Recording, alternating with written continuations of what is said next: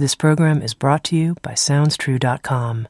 At SoundsTrue.com, you can find hundreds of downloadable audio learning programs, plus books, music, videos, and online courses and events. At SoundsTrue.com, we think of ourselves as a trusted partner on the spiritual journey, offering diverse, in-depth, and life-changing wisdom. SoundsTrue.com. Many voices, one journey.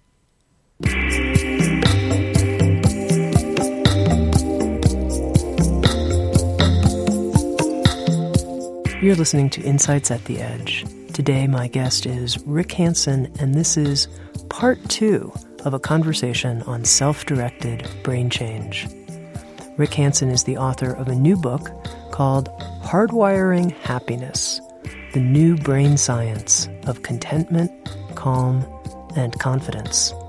He's a neuropsychologist and has created with Sounds True several programs, including the Enlightened Brain, Meditations for Happiness, and a new program on self-directed brain change. In this episode of Insights at the Edge, Rick and I spoke about how we can move from what he calls a red or reactive brain state to a green or calm brain state. We also talked about the core needs of safety, satisfaction, and connection, and how moving from a red to a green brain state actually correlates to the progression of the Four Noble Truths of Buddhism. We also talked about how the sense of being an I, or a separate self, correlates or doesn't correlate with a specific brain state. And finally, we talked about Rick's vision for how healthy brains can actually change the state of our world. Here's the second part of my conversation with Rick Hanson on self-directed brain change.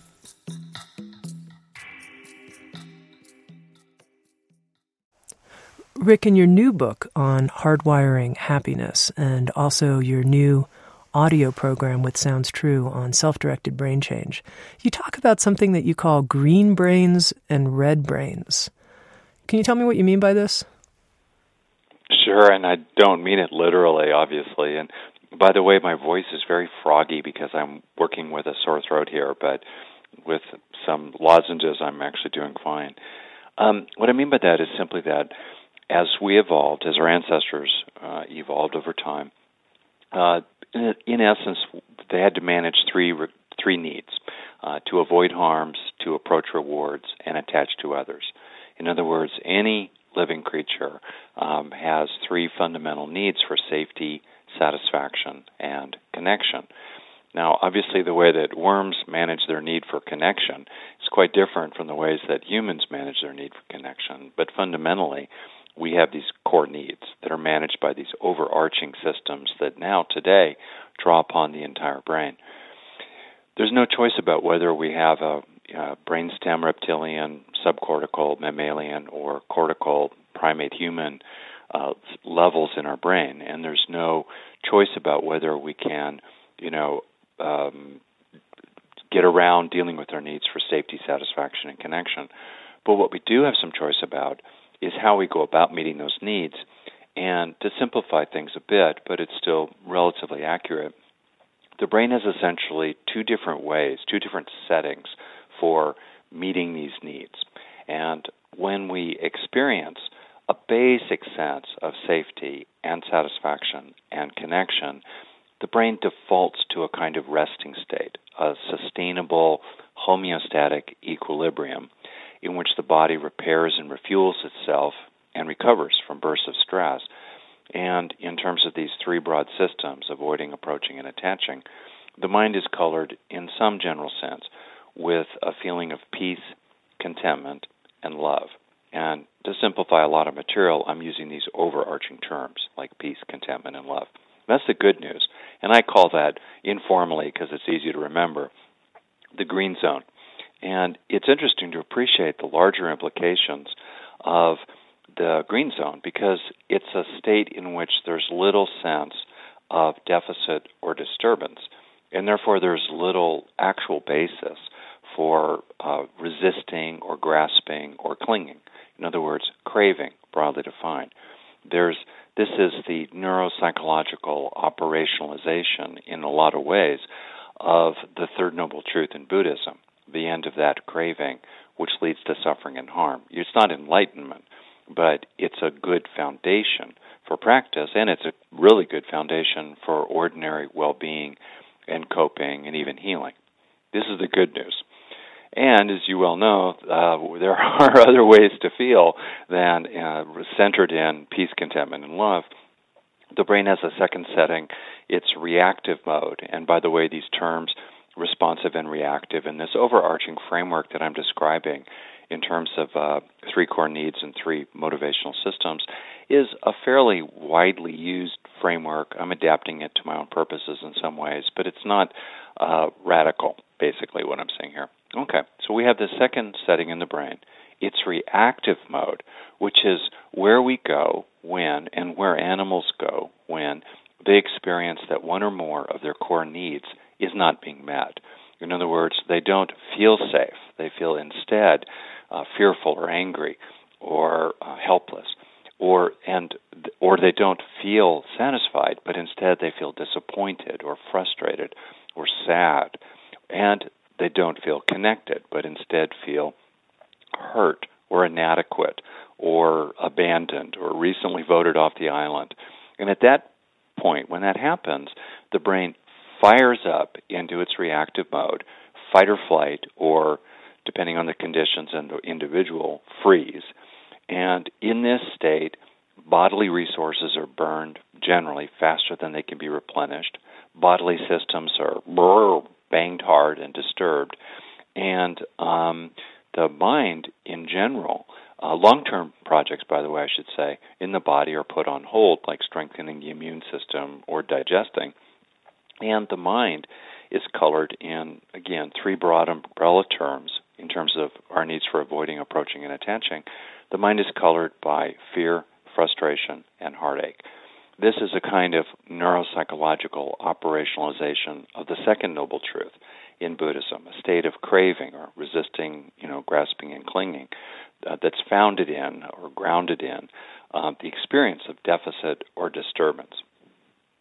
So that was a mouthful. Yeah. I have a few questions for you. I think it might be helpful if you could give an overview of the 4 noble truths and help me understand a little bit more how you're making these correlations with the second and third noble truth. Mm-hmm. Sure.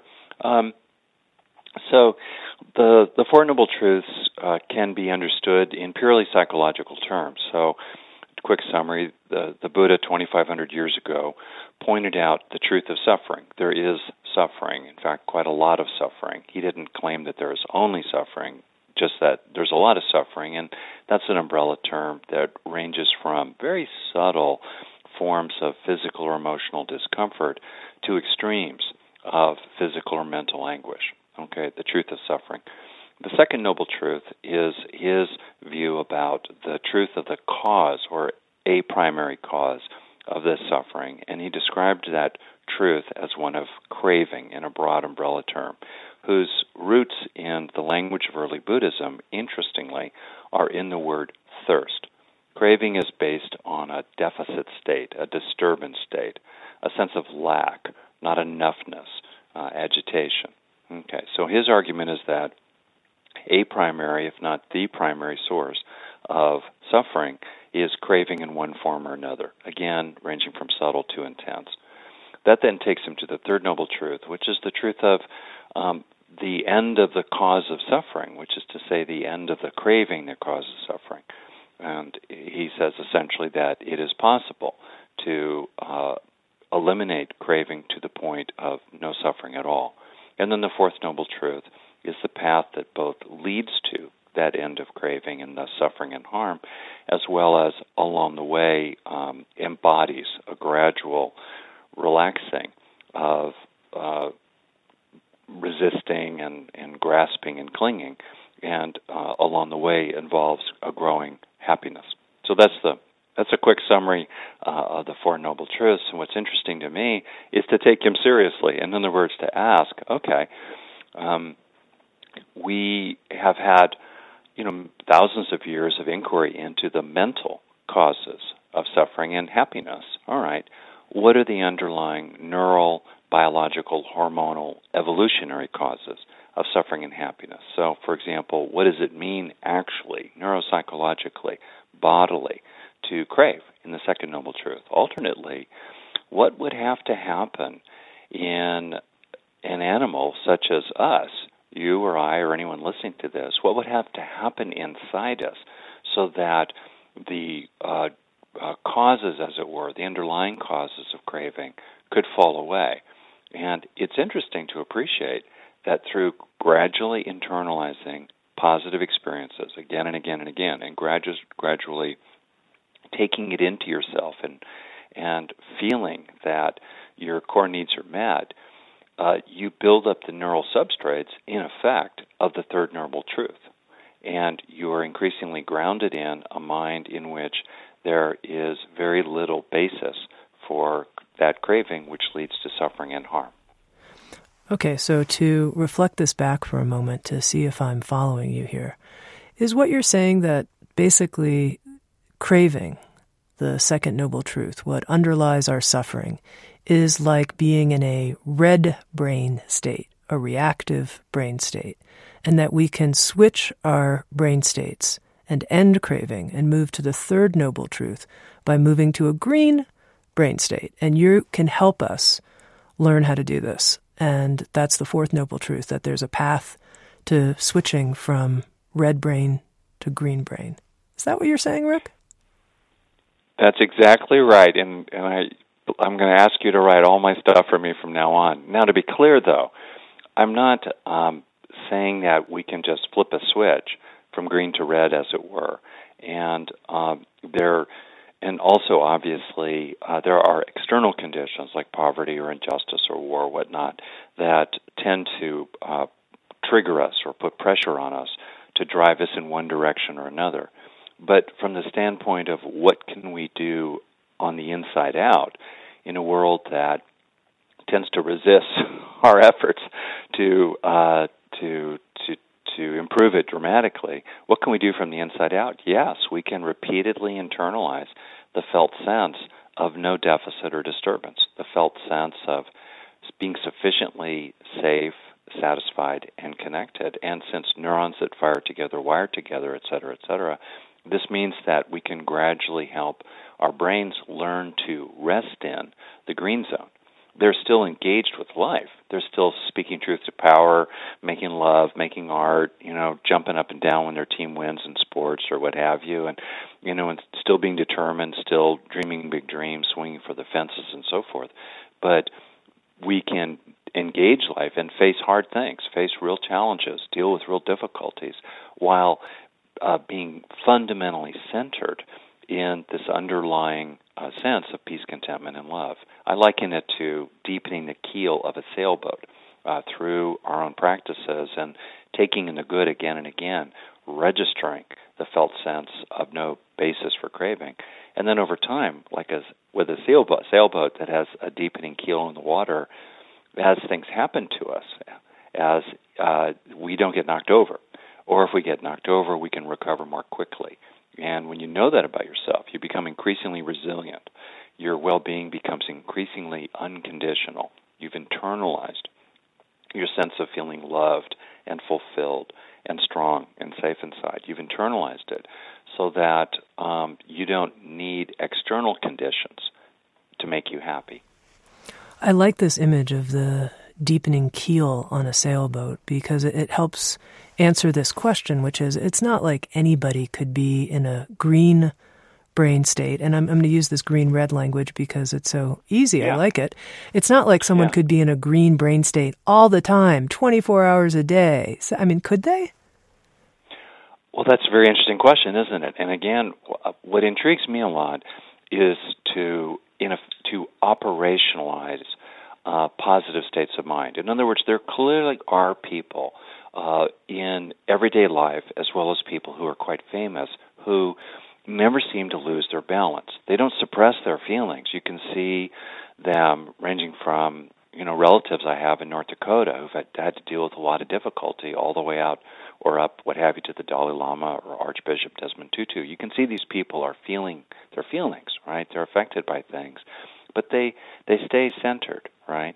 And I think it's interesting to ask, what is going on in their brain, right? Particularly if someone has an interest in, healing or the upper limits of human potential. But I think it's very possible to spend most of your time in the green zone. To add a couple nuances here. First, if you think of these three broad systems, they intertwine with each other, but they have a fair amount of independence, avoiding harm, approaching reward, and attaching to others, so that in principle, two of these three systems could be blinking green, as it were, or steady green, while one of them is blinking red. For example, imagine a situation in which a person feels fundamentally safe inside, safe and strong, and also, they're okay in terms of their satisfaction needs. They have enough money, basically. It'd be nice to always have more, what have you, but there's food in the fridge and all that. But something has happened in a relationship recently, like someone said something that was hurtful. So in the avoiding and approaching systems are green, but the attaching system is blinking red. Then the question becomes, will the red contaminate the green, or in effect, will the green contaminate the red? And I think that's an important choice point for a lot of people at tipping point. They can draw upon the parts of themselves that are doing fine to gradually soothe and stabilize and deal with that red zone issue, and then move that system back to green. Or alternately, if they haven't repeatedly internalized a strong sense of needs met, they don't have a very deep keel in the water, so that if one system starts going red, it tends to drag the other two down with it. Now, this is very interesting to me that these three systems, one could be on red, two could be on green, that they're independent of each other. That's very interesting to me. I know, and it has an important implication. Just before I say that, though, let me, if I could, be clear about two things. One, I'm not trying to improve the Four Noble Truths. I'm simply trying to engage them, in a sense, at an underlying neurobiological level, to the extent that that's useful, right? Part one. And part two, you certainly know Buddhism quite well. If you think about the so-called three poisons of greed, hatred, and delusion, right? And if you think about the ways in which they were originally conceived of as fires that drive suffering, well, if you can map 2 out of 3 of those already to my little framework here, which is not my own, it's widely used actually, in terms of 3 drives or needs we have around safety, satisfaction, and connection. Greed refers to the satisfaction system, the approaching reward system, and hatred refers to the avoiding harm system, obviously, with delusion wrapped around it all. Personally, I think that there are 4 poisons, not 3. I think that the social system, the connection system, and our needs to attach to others is so fundamental to us, both in terms of our joys and our sorrows. And there's so much neural real estate allocated to relationship functions that it's meaningful to think about 4 poisons, not 3. That said, but it is very interesting, isn't it? If you and how are you? What are you naming as the 4th poison? Heartache. Heartache. Yeah. Yeah, that's why I think that if you think of the antidote to the poison of hatred, or I deliberately choose the word fear in a more modern way because hatred has a lot of connotations. The antidote to fear is peace. The antidote to frustration, or the Buddha used the word greed, I replace it with frustration. Because, again, that's a more modern term. The antidote to frustration is contentment. And the antidote, obviously, to greed is contentment. And the antidote to heartache is love. Feeling loved and loving altogether. So I'm curious, because, of course, the most important thing, I think, is when we find ourselves in a red brain state in any one of these parts of our lives, how do we take actions to change it? And so I'm curious, particularly in intimate relationships, because it does seem that that's often where we have the quickest triggers moving into red. Like, I can't believe you said that to me, and within a quarter of a second, even without understanding what exactly the red brain is, I know that that's what I am in that moment.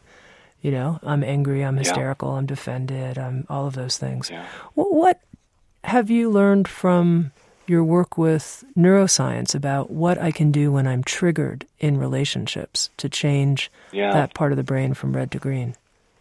Right. It's interesting how often the metaphors and language have a wisdom built into them, like the phrase "seeing red," right?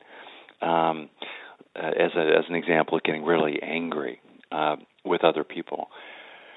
Well, two parts here. First part, this idea of these three systems that have a relative amount of independence from each other has a key implication here, which is that what will serve a need, if you will, a need that's driving us into the red zone in one system, is going to be some kind of resource experience or some kind of, if you will, supply that's also in that system. And it means that if we have, for example, if we have an issue, to use your example, let's say in a relationship, someone has said something, I can't believe he said that, it's really hurtful, and boom, I'm seeing red, okay, in terms of the attaching system. Well, just think about it. If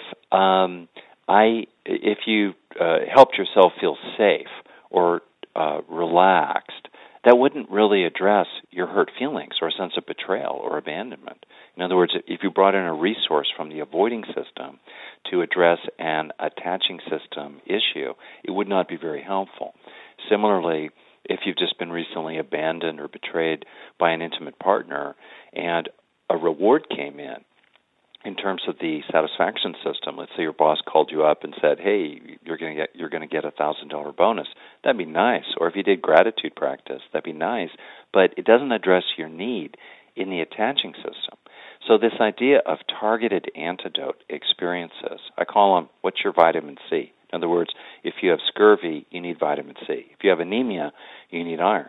And as someone whose primary wounds myself were in the attaching system, I had scurvy, I needed vitamin C, but I tried to solve that problem by bringing in experiences in the avoiding system. I tried to feel strong, but that medicine didn't take care of my need, It wasn't the food my soul needed.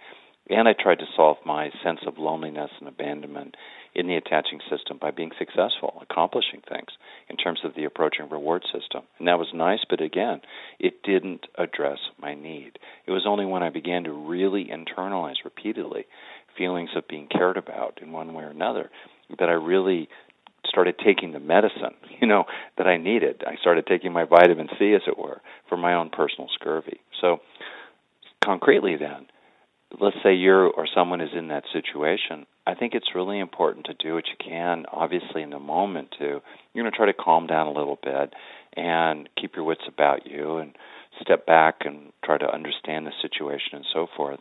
But then after that, there are a handful of high-impact resources you can turn to, and then you see which one seems appropriate and helpful to you. So one is to obviously bring up the sense of other people who care about you. It doesn't replace the fact or alter the fact that this very important person, let's say, has recently hurt you or even betrayed and abandoned you. But it'll help you feel better if you bring to mind, for example, the sense of being with your dog, or the sense of that you have friends that you can talk with, or they're inside you in a way, or people who've loved you over the years and you've taken into yourself. They're now inside you. So your keel, as it were, in the water, at least in terms of the attaching system, is deeper because you have a felt sense of being loved inside, ideally, that you can draw upon. Or certainly today, reach out to people to talk with them about the situation. So to me, that's one go-to, to either create here and now or call up the felt sense of the experience of being cared about by others. Second, I have found remarkably, weirdly, that when I see the suffering in the other person who has hurt me and wounded me and mistreated me, it actually helps me feel better. It's benevolent, it's moral, let's say, to see the suffering in the other person, but it's also enlightened self-interest because somehow it helps us feel better, to see the ways in which they're hurting too, they're weary, they're stressed. It's probably part of why they've been a jerk, let's say. It doesn't let them off the moral hook. I don't mean this or it doesn't mean we're walking on eggshells around them. But I just mean that somehow when we can see the being behind their eyes, we don't feel so bad. And we can even move into compassion for them amidst compassion for ourselves. The last thing I'll just say here is that I think another thing that really works for us in terms of being enormously social animals is, oddly enough, to be loving ourselves. It's very curious that being loving is not depleting. People sometimes think that if there's an emptiness inside in which they haven't received enough love, that the last thing in the world they want to do is to be loving, because somehow they think that will be depleting. But actually, love is love, whether it's flowing in or flowing out. And as we shift into finding someone to love, in other words, let's say if, Sue has really hurt me and abandoned me and mistreated me, one way to help me feel better is for me to feel loving in one form or another toward Mary. Feeling loving toward that other person will somehow help me feel better about being let down by, in this example, Sue. Isn't that amazing? It's like a kind of alchemy that feeling loving can help soothe wounds around not being loved. Yeah, and I think people can probably find experiences like that in their life that confirm what you're saying. Yeah. Yeah. Now, Rick, you said that you weren't trying to improve on the Four Noble Truths, and I appreciate that. But you're just trying to add some neuroscientific... Enrich is a word I take refuge in. Right, very good. I'm curious, though, in your work with neuroscience, neuropsychology, if you've found any aspects of Buddhist teachings that you think, wow, these findings are actually showing me something different than what has been taught for 2,600 years in the Dharma. So you're saying, speaking of the Dalai Lama's famous point, if science, proves something that contradicts some aspect of Buddhist teaching, the Buddhist teaching will have to change. Yeah. Right? Are you asking about that? Yeah. Have you discovered anything like that? Wow. That's, well, the fact that I'm quiet for once and my mind's racing here, just scanning so many things. Well, first, when we say Buddhism, I think what I'd like to do is stick with those portions of Buddhism that are inside the natural frame, that naturalist frame, as we've discussed. In other words, that don't involve things like reincarnation or supernatural levels of reality and so forth, but are really completely psychological. And I think those are mostly found, I would say, at the early teachings of Buddhism are mostly purely psychological. So I'm going to focus on that part. In terms of those parts, I really can't think of things that seem really wrong, and I feel internally that I'm quite prepared to. What happens more often for me, Tami, which is really interesting, is that I am a pretty deep student of Buddhism, especially the original roots of it, early Indian Buddhism found in Theravadan Buddhism or the Pali Canon, and I continually or routinely will have an experience in which some subtle point in the Dharma or in a commentary about it suddenly makes sense to me from a neuropsychological perspective. For example, one example here, in the aggregates, as you may know, and this may be way too much inside baseball for people, but whatever.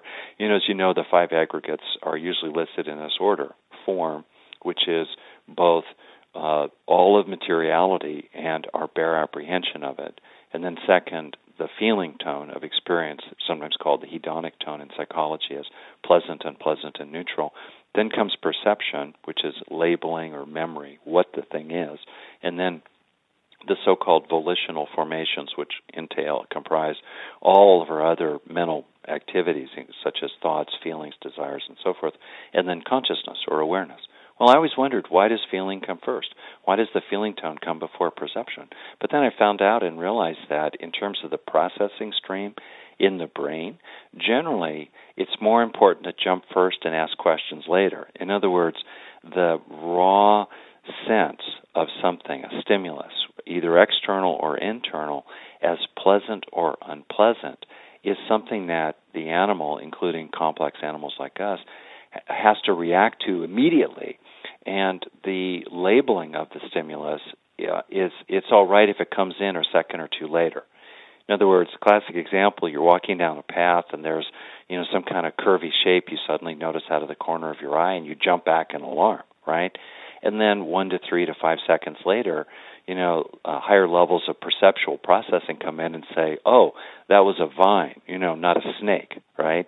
But from a standpoint of survival, it makes sense to just register, unpleasant, alarm, and leap back, before this labeling comes in. So to me, that's why I think in the sequence or the conventional list, perception comes after the feeling tone. So and even what really interests me a lot, and it's very neat, deep end of the pool kind of stuff, is the ways in which scans of the brain, while people are engaged in different seemingly self-referential activities, like recognizing a personal photograph amidst a group of people, or declaring a moral choice, or pulling up a personal memory, or comparing themselves to others, you cannot find any place in the brain that is specialized for me, myself, and I. You can't find self anywhere in the brain. It's widely distributed, continually changing, and based of many parts. In other words, in the technical sense, it's empty of any kind of absolute self-existence, the sense that there actually is an I, gosh darn it, looking out through the eyes, the agent of action and the owner of experiences. So neuroscience, modern neuroscientific studies are really supporting and corroborating, the Buddha's argument 2,500 years ago that the apparent I is actually a fictional character. Okay, so once again, I want to make sure I'm understanding you here, because this is you should tether me more. No. When swimming in the deep end, let those swim freely. But I do want to make sure that I'm understanding you, which is you're saying that when someone's having a super self-referential experience, I, me, mine, that's a photo of me, etc., there isn't one section of the brain that's lighting up, but that there are several sections of the brain lighting up at the same time. Is that what you're saying? Yes, and it's worse than that. What I mean is, there's a term localization of function. What it means is that, the amygdala, the alarm bell of the brain, is continually tracking the pleasantness or unpleasantness of experience and signaling to the rest of the brain whether something is really pleasant or unpleasant, and especially if it's unpleasant. Okay, so it performs a particular function. Or there are parts of the brain that get very involved in moving the muscles that control your little finger in your right hand. Or there are parts of the brain that are specialized for comprehending language that are distinct from one's places that are responsible for producing language. All right, there's a lot of localization of function in the brain, although, of course, the whole thing works together. But with regard to something that seems so central to us, you could argue even more central. I mean, you can lose language, or you can go deaf, for example, or you can lose your little finger or what have you, but you still feel like I, right? You still feel like I'm Rick, right? You're Tami. I am Rick, my precious, okay? That's such a strong and central aspect to us, and yet actually, if you look at the brain, when people in different studies are doing different kinds of tasks that use different aspects or seem to call upon the sense of an I, there's no particular part of the brain that does that. And second, the parts of the brain that activate when people are doing these self-referential or activities, or activities that would seem to really draw upon a strong sense of I or me or mine, right?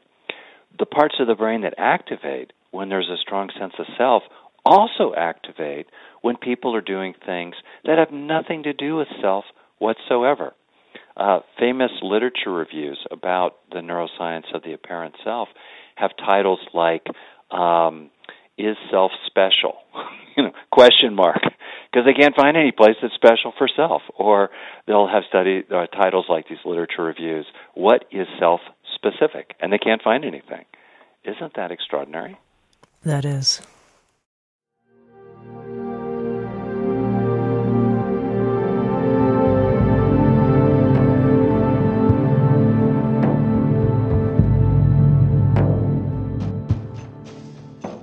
You're listening to Insights at the Edge, produced by Sounds True. We welcome you to learn more about our collection of more than 1,000 learning programs and receive 2 free gifts just for visiting us. Just go to soundstrue.com/free gifts. That's soundstrue.com/free gifts. And now, back to Insights at the Edge.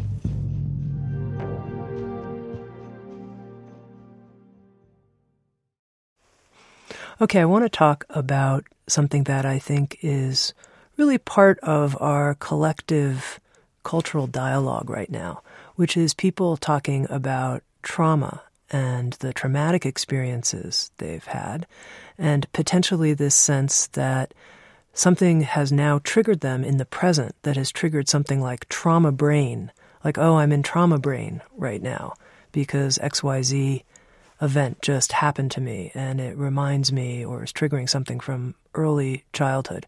Is there such a thing as quote-unquote trauma brain?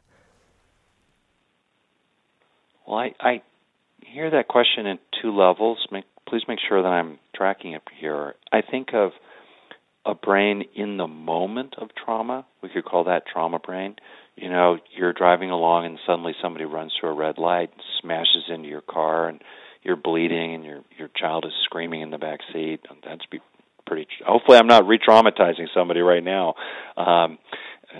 Or alternately, you can talk about a brain not in the acute moment of the trauma, but a brain that has been, let's say, traumatized or even repeatedly traumatized, and then is now in a non-traumatic situation, and yet still we have this trauma brain.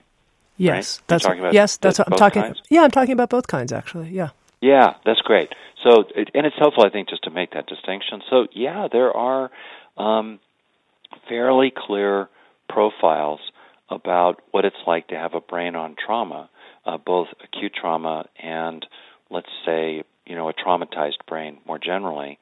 And sidebar, it's interesting that these profiles of the so-called trauma brain are a lot clearer than the profiles of the so-called self-brain, or selfing brain, if you will, just to make that point in passing, related to what we just talked about.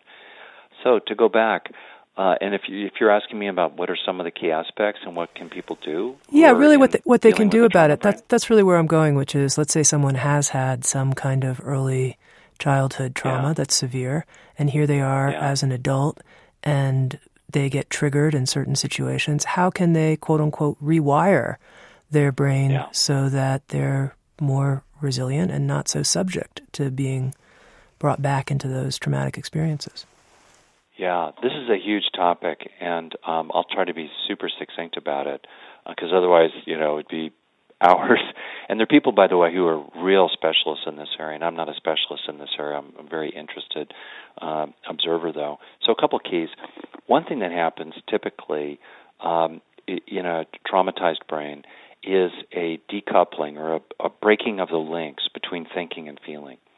So, and literally the integrated activity of regions in the prefrontal cortex just behind the forehead, and more ancient, sometimes called limbic centers, or probably a more accurate technical term would be subcortical regions like the amygdala and the hippocampus and the basal ganglia. Coordination or communication between these different sectors, if you will, sort of the reasoning, executive judgment centers, and the like cool reason, as it were, and hot passion, they break apart. So people can feel, on the one hand, numb, like they're just in their head. They can think clearly, but they don't feel like they have much access to their feelings or their heart, using that term metaphorically. Or flip the other way, the hot furnace, if you will, of the passions can erupt, and there's little capacity to think clearly when a person's sad or angry or scared or hurt or upset, or to bring a reason or logic or planning to that passion. So that's one thing. And so one of the things people can do about it is to try to integrate thinking and feeling more and more, so they can bring language to their emotions. And also, interestingly, one of the centers of thinking and feeling in the brain, the frontal or anterior cingulate cortex, is also very involved in meditation, especially deliberate application of attention meditations before you go all the way down into absorption, when at that point this anterior frontal cingulate cortex tends to go more offline. So the bonus here is that if you routinely practice meditation, and hopefully that works for a person and they're not flooded by their past, as sometimes can happen for people. But if you routinely practice mindfulness meditation, you will build up neural structure in a key part of the brain, the anterior cingulate cortex, that is very involved in integrating thinking and feeling. So that's one point. Second point, that's very practical in terms of what a person can do, is to face the fact that we have a brain as part of the negativity bias that is very vulnerable to becoming sensitized to the negative over time, so that it starts reacting more intensely to frightening or irritating or shaming or saddening kinds of experiences, which then make it even more reactive down the road in a vicious cycle. And one of the aspects of that is that over time the amygdala becomes actually sensitized, so the alarm bell rings more readily and more loudly. And second, the stress hormone cortisol that is released in chronic stress, and particularly traumatic stress, gradually overstimulates and even kills neurons in the hippocampus, a different part of the brain that puts things in perspective and also calms down the amygdala.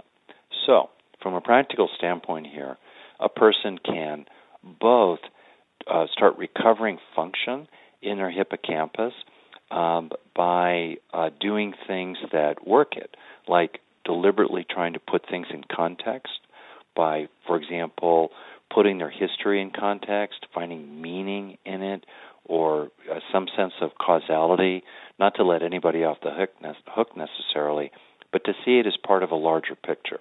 That kind of activity certainly engages the hippocampus. And another thing that helps recover hippocampal function is exercise, and because that promotes the birth of new baby neurons there, and also engaging complexity and stimulation, ranging from doing crossword puzzles or jigsaw puzzles, because the hippocampus is also involved in visual spatial activities. So if you do visual spatial activities like making art or walking in different parts of your neighborhood to engage visual spatial memory, or playing games that involve things like mazes and whatnot, you can also strengthen the hippocampus.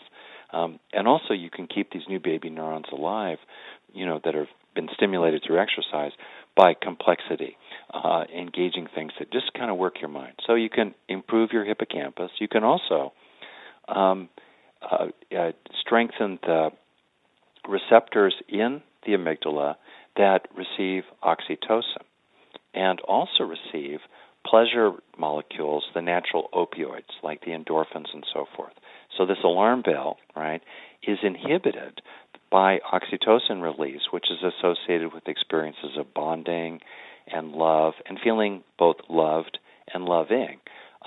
Certainly experiences of feeling loved or loving that are very concrete and sensual and primal, like rubbing soft flannel on your cheek or petting your cat or hugging a lover, just being really close. But you can also stimulate oxytocin through imagination, such as through doing loving kindness practices or compassion practices, or bringing to mind someone you feel devotion for, or others who love you.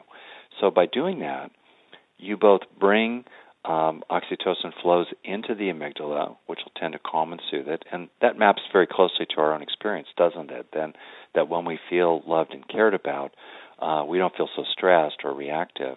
And over time, those oxytocin-stimulating practices will actually sensitize its receptors, oxytocin receptors in the amygdala. So in a positive way, you can gradually sensitize your amygdala to relational experiences. And to wrap up here, you can also do something quite similar in terms of pleasure experiences, pleasure broadly defined, certainly including, chocolate chip cookies, but also just thinking of things that make you feel happy. That'll tend to release those natural opioids. The amygdala has receptors for them too. And as we take in the good again and again, both through relational experiences that are oxytocin related, as well as more general pleasure or happiness experiences that stimulate the opioids, we can gradually sensitize that alarm bell so it reacts more and more to pleasant, to positive experiences, and less to negative ones. And then if I could say one last thing really fast, buy yourself time. Because these subcortical systems, the amygdala, these ancient systems, amygdala, basal ganglia, and so forth, they have a kind of fast track that connects them to the big sensory processing switchboard in the brain, the thalamus. And meanwhile, while the thalamus sends information to these subcortical regions really quickly, kawoosh, alarm, watch out, it also sends signals to the prefrontal cortex behind the forehead, but those signals are a little slower, right? So often what happens when people have a trauma brain, to use your term, they react extremely quickly to some internal thought or feeling or to an external stimulus, and that kind of hijacks them. People use language like a reptile brain hijack or an amygdala hijack. The trick is to buy your prefrontal cortex a few seconds. Buy it time, because the amygdala, as it were, gets about a 3-second head start, maybe even less, actually. Unfortunately, that head start can then start to condition everything in this, cascade of reactivity that shapes the way the prefrontal cortex, as it were, views things. But if you just buy yourself some time, keep your mouth shut. You know what I mean? I've rarely gotten in trouble by not saying something. You know what I mean? Once in a blue moon. But most of the times I got in trouble were based on saying something or taking some kind of action. But if I had just bought myself a little more time, 5-10 seconds to think more clearly about the situation and to put things in perspective and to realize that I was not in this moment in mortal danger, or someone I love is not in mortal danger, then I could have acted a lot better. Okay. Very helpful, thank you. It might be to say in a state like that, I think I might just need some time before I respond or something like that, to actually make a statement like that. Yeah, buy yourself some time. Yeah. Yeah. Tara Brach has the phrase, as you know, I think, the sacred pause. Yeah.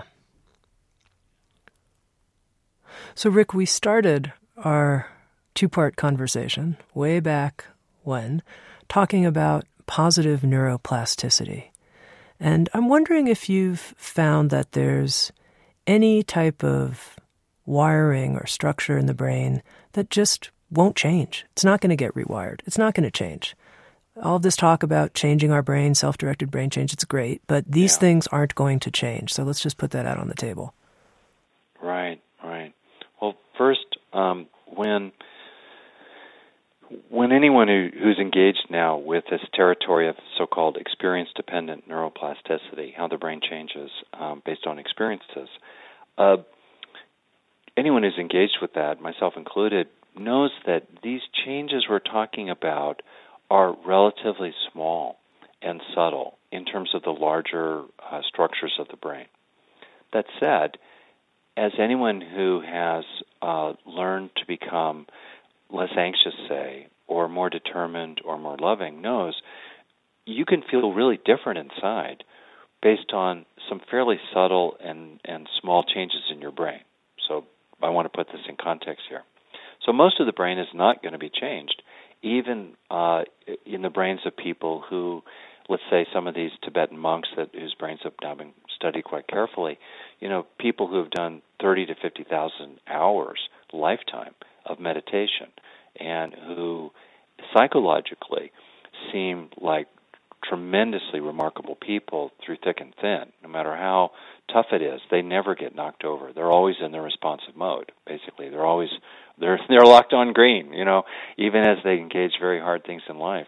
Well, clearly, their minds have changed dramatically, but if you examine their brains don't look very different from that of a brain of, let's say, someone who's got a trauma brain.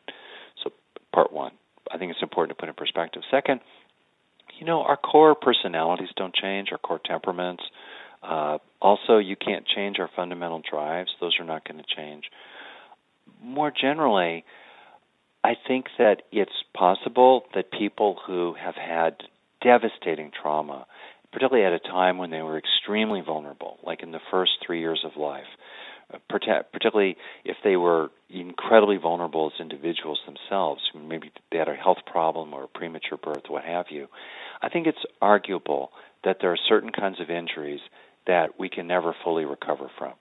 We can rehabilitate them. We can heal tremendously around them, but there will always remain, I think of it as like a trick knee, a psychological trick knee, that the person will have to be careful about. Using the metaphor of the trick knee, they can still, after they do, really, really intensive rehab on their knee, they can still go skiing and maybe even go down a black diamond slope, but they need to wear a brace, ice their knee afterward, and avoid moguls, let's say. But they can still enjoy their life fully. Nonetheless, that knee was terribly broken. So I think that's true. I think it's possible that there can be certain kinds of devastating injuries that we just never fully recover from. But we can still have a tremendous recovery, and I think there's tons of evidence that supports that if we do the work. And then last point on that, it's a broad finding in neuroscience that has huge implications, and it's this: as you go down what's called the neuroaxis, and people listening can just literally do this right now. If you, as it were, place your finger on the top of your head, and then bring your finger down, or just imagine it moving down through the cortex, and then roughly around the area, more or less of your ear, through the subcortex, and then lower down into the brainstem. As you go down what's called the neuroaxis, you also go back in time. You move back in time from the human to the primate, to the mammalian, to the reptilian, to the earth, all the way back to the jellyfish, stage of neural evolution 600 million years ago. And as you go back down in time, and as you go down the neuroaxis, neuroplasticity decreases. In other words, the capacity of the cortex to be shaped by experience is great. And you could argue that our needs related to attaching to others, which are primarily managed in the cortex, which has tripled in volume over the last several million years as our humans and our hominid ancestors became incredibly social over the last several million years, that we can learn a lot and quickly related to our relationships. In principle, we have the neural capability of that. There's tremendous neuroplasticity there.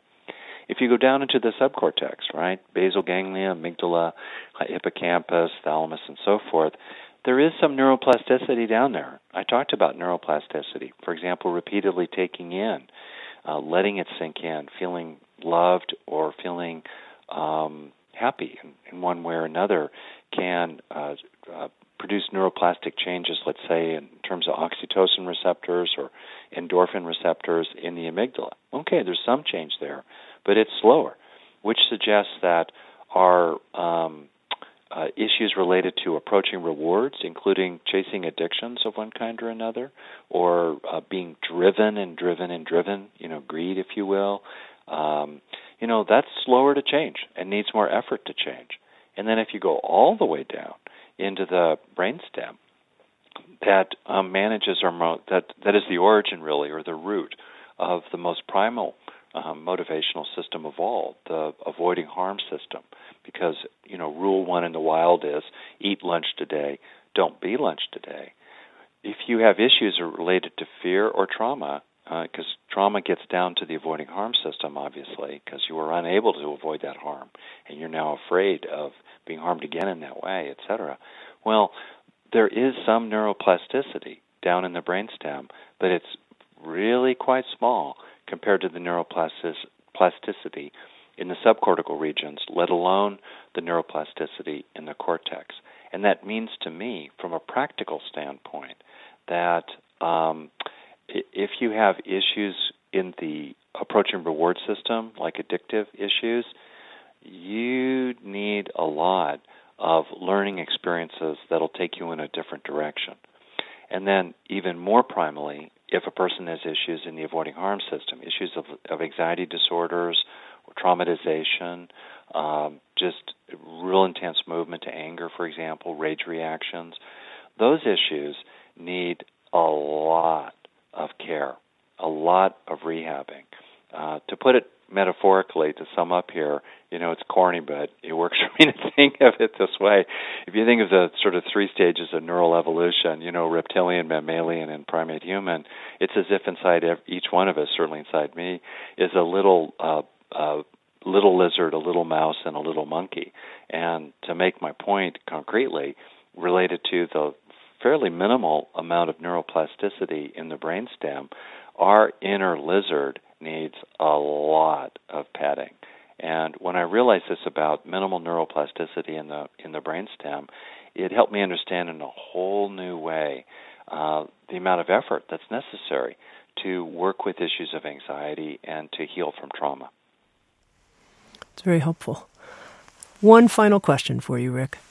I know that you have a social vision for your work, a vision of how the world could actually, we could say, become more filled with green brains. And I wonder if you could tell us a little bit about this social vision that you're carrying in your heart. Oh, thank you. I'm quite touched that you're bringing that up here. Well, there are obviously many causes of the difficulties in the world, and this is a subject of some debate, but generally speaking, there have been improvements, in conditions in the world in many kinds of ways over the last 100 years, certainly the last 1,000 or 10,000 years.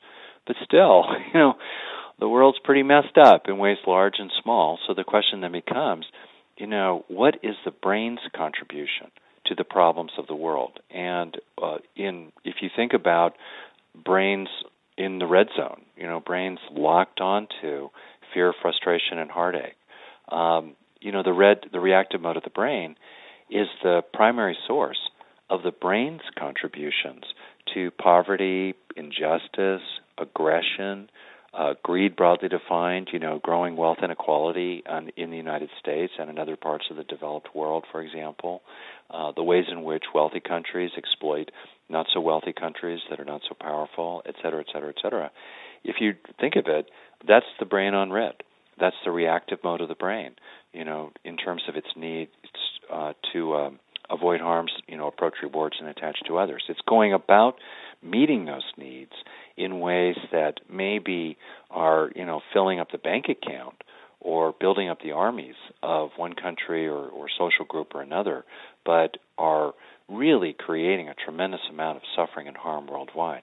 So to operationalize a realistic vision of a world that could have a soft landing, I imagine for myself what would be a tipping point.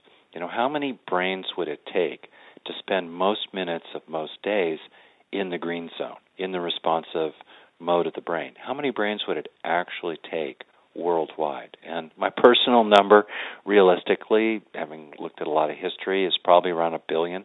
But I think if we could get around 1 billion brains resting in green most of the time. Okay, and where do you think we are now on our way to that billion? No, I'm serious. Great question. Where are we?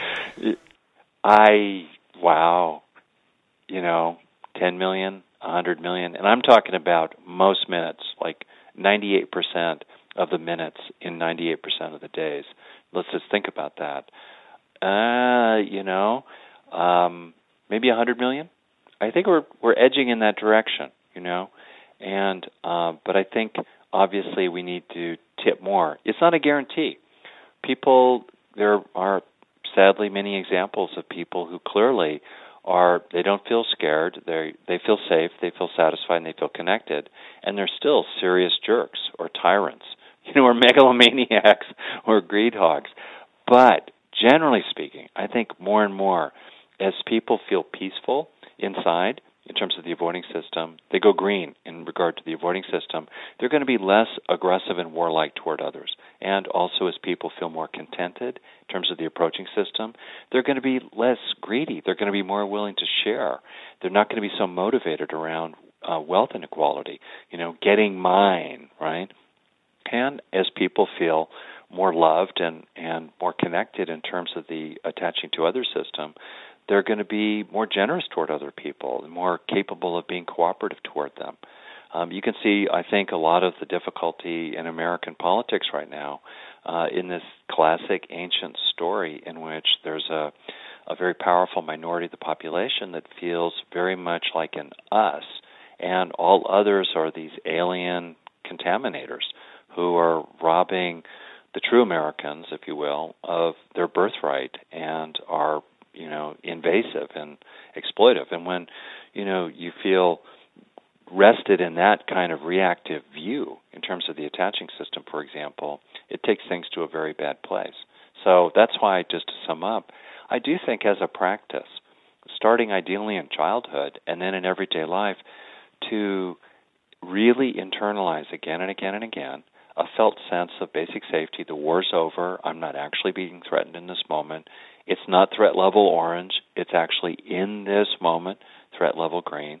And if people would repeatedly let it sink in, there's plenty already in this moment. There's enough right now. I already have enough. I can be contented, in terms of the approaching system. And if people would just let it sink in, I'm liked enough already. I'm loved enough already. I've been loved enough. If that's authentically true, and I think for many people it actually is true, and I can expand the circle of us to include those various thems out there while still taking care of my own needs and that of my own groups and so forth. If I can do that in terms of the attaching system and do those practices every day, which I do practices of the felt sense of peace, contentment, and love every day, it's hard to imagine that could hurt, right?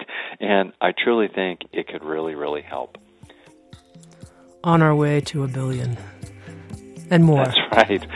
Hey, Rick, it's been great to talk to you. I learn so much every time I talk with you. Thank you so much.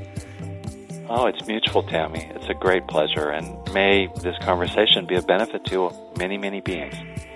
Rick Hanson's the author of a new book, Hardwiring Happiness. And with Sounds True, he's created a new audio program called Self-Directed Brain Change. Rewire your neural pathways for happiness and resilience.